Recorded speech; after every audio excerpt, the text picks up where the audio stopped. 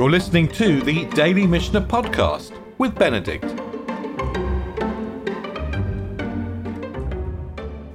We're halfway through the fourth chapter of Terumot, and we've been learning about numbers and quantities. This evening we're going to learn about mixtures of terumah with ordinary produce, and we're going to try to quantify those mixtures. So we can see, in a sense, why this part of the Mishnah, the mixtures, follows on the definition of numbers, because we'll see that the significance of the mixture depends absolutely on what kind of numbers are attached to it. Let's jump straight into the text. Rabbi Eliezer says, Rabbi Eliezer Omer, Terumah olab echad umea. Truma can go up in 101 parts.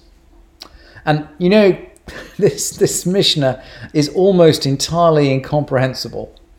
And I've translated it for you exactly as it appears in the Hebrew, just to let you know it's just as incomprehensible in the Hebrew as it is in the English.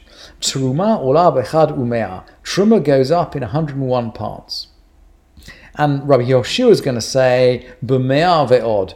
Rabbi Yoshua says, in anything over 100 parts, ve'od ze ein lo shir, and this stuff over has got no definite measure. And the Mishnah is talking about whether truma can be taken out if it falls accidentally into a mixture. So we all know the halachot of batel b'shishim, something that is nullified in a quantity of 60. Let's say a little bit of milk falls into a meat stew. If the amount that's fallen in is less than the 60th, then you can still eat the meat stew. We're talking about whether you can nullify an amount of truma that falls into a pot of regular food. And when the Mishnah says ola, it means that if less than 1%, or if less than, Rabbi Eliezer, it means 101 parts. So you've got 1 part of truma that's fallen into 100 parts of ordinary food. So you've now got 101 parts in total. You've got 1 in 101, which is a bit less than 1%. And Rabbi Eliezer, when he says go up, he means that you don't have to worry that little bit of truma has invalidated the whole of the pot or the whole of the pile. You can take out that quantity, give it to a kohen, and the food remains not holy.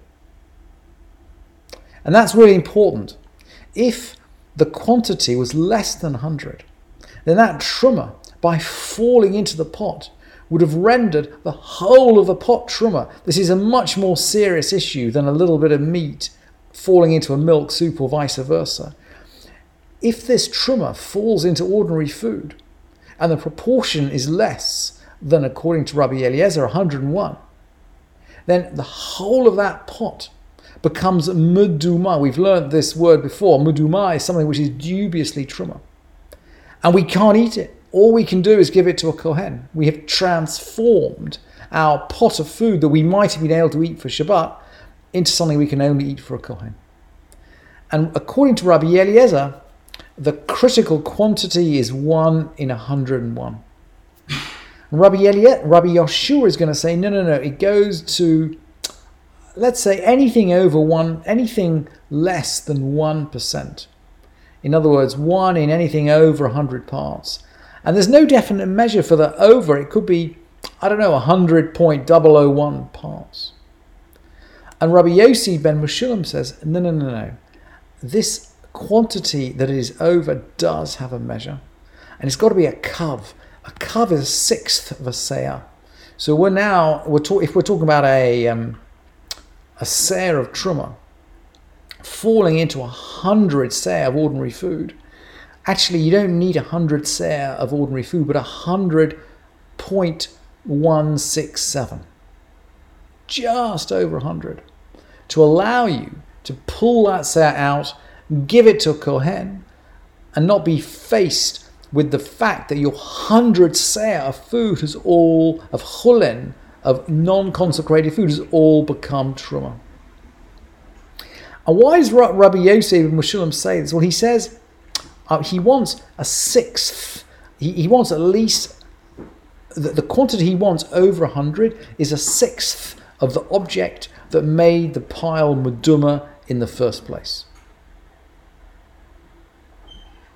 So, yeah, exactly. So his proportion will be 100. His proportion will be 100.16 parts. That's Rabbi Yosef ben Meshulam. And the Mishnah continues in the same kind of vein. Rabbi Yoshua says, Ta'anim shchorot ma'alot et halavanot. Black figs can bring up white ones. And again, this Mishnah is completely incomprehensible. But I think now we've got the idea. This is something that we're discussing the question as to whether a small amount of truma that falls into a large pot, whether this makes the whole pot truma, or whether we can just take out the quantity that fell in and give it to a kohen. And Rabbi Yoshua is dealing with a question as to whether it makes a difference when the items in the pile are no longer homogeneous. So in the first Mishnah, we've just got truma in 101 parts of food. In the second Mishnah, we have black figs and white figs. What if a black fig falls into a pot that is mixture of black figs and white figs, or a white fig falls into a pot that is a mixture of black figs and white figs? And Rabbi Yoshua says these can add together to make the necessary 100 parts. And in the case of cakes of figs, and we've talked before about the fact that pushing figs, dried figs, into round cakes was an incredibly common way of storing and marketing figs in the time of the Mishnah. So here we might have 100 cakes of figs, 50 large ones, 50 small ones. We might have 50 large ones and 50 small ones. And Rabbi Yoshua will let them combine to make 100. And along the same lines, he's going to talk about, we've got round cakes and malbanim. Malbanim are, I've translated these as brick-shaped cakes. Maybe they're square cakes or rectangular cakes. The point is they're not round. We got round cakes, and we have cakes which are rectangular shape or brick shape or square shape. And Rabbi Yoshua is saying that the round cakes and the square cakes can combine to form the 100 parts. And Rabbi Eliezer, by the way, is going to prohibit. So you'll notice that Rabbi Eliezer is going to prohibit. Rabbi Akiva says something slightly different. Rabbi Akiva falls between Rabbi Eliezer and Rabbi Yehoshua. He says, if the kind that fell in is known, if we know that it's a black fig that fell in the pot, then the two kinds don't merge. If we know that it's a white fig that fell in the pot, the two kinds don't merge. And if the kind is not known, if we don't know what fell in, then he agrees with Rabbi Yoshua, the two can combine. And now he's going to explain how so. How so? Kate Sud. How does it work? So we got 50 black figs. We got 50 black figs, 50 white figs. And a black fig fell in. This is according to Rabbi Akiva now. He would say the black figs are forbidden, they're truma. The white figs are permitted. And if a white fig fell in, exactly the opposite. The white figs are forbidden, they're truma. And the black figs are permitted. But if we don't know which kind fell in, then each kind helps to bring up the other one. And in this case, Rabbi Eliezer is stringent and Rabbi Yoshua is lenient.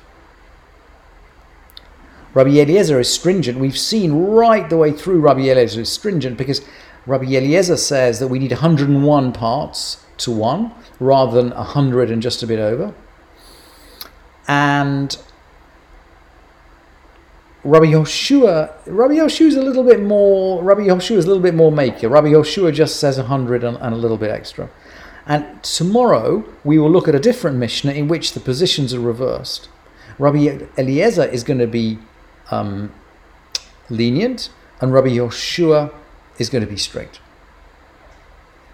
We will, in other words, we'll continue with these mixtures tomorrow. But that's enough from me tonight. And I will now, anyway, so we'll look at all that tomorrow. Tomorrow is another very interesting case of mixtures, and that will allow us to finish off the 4th chapter.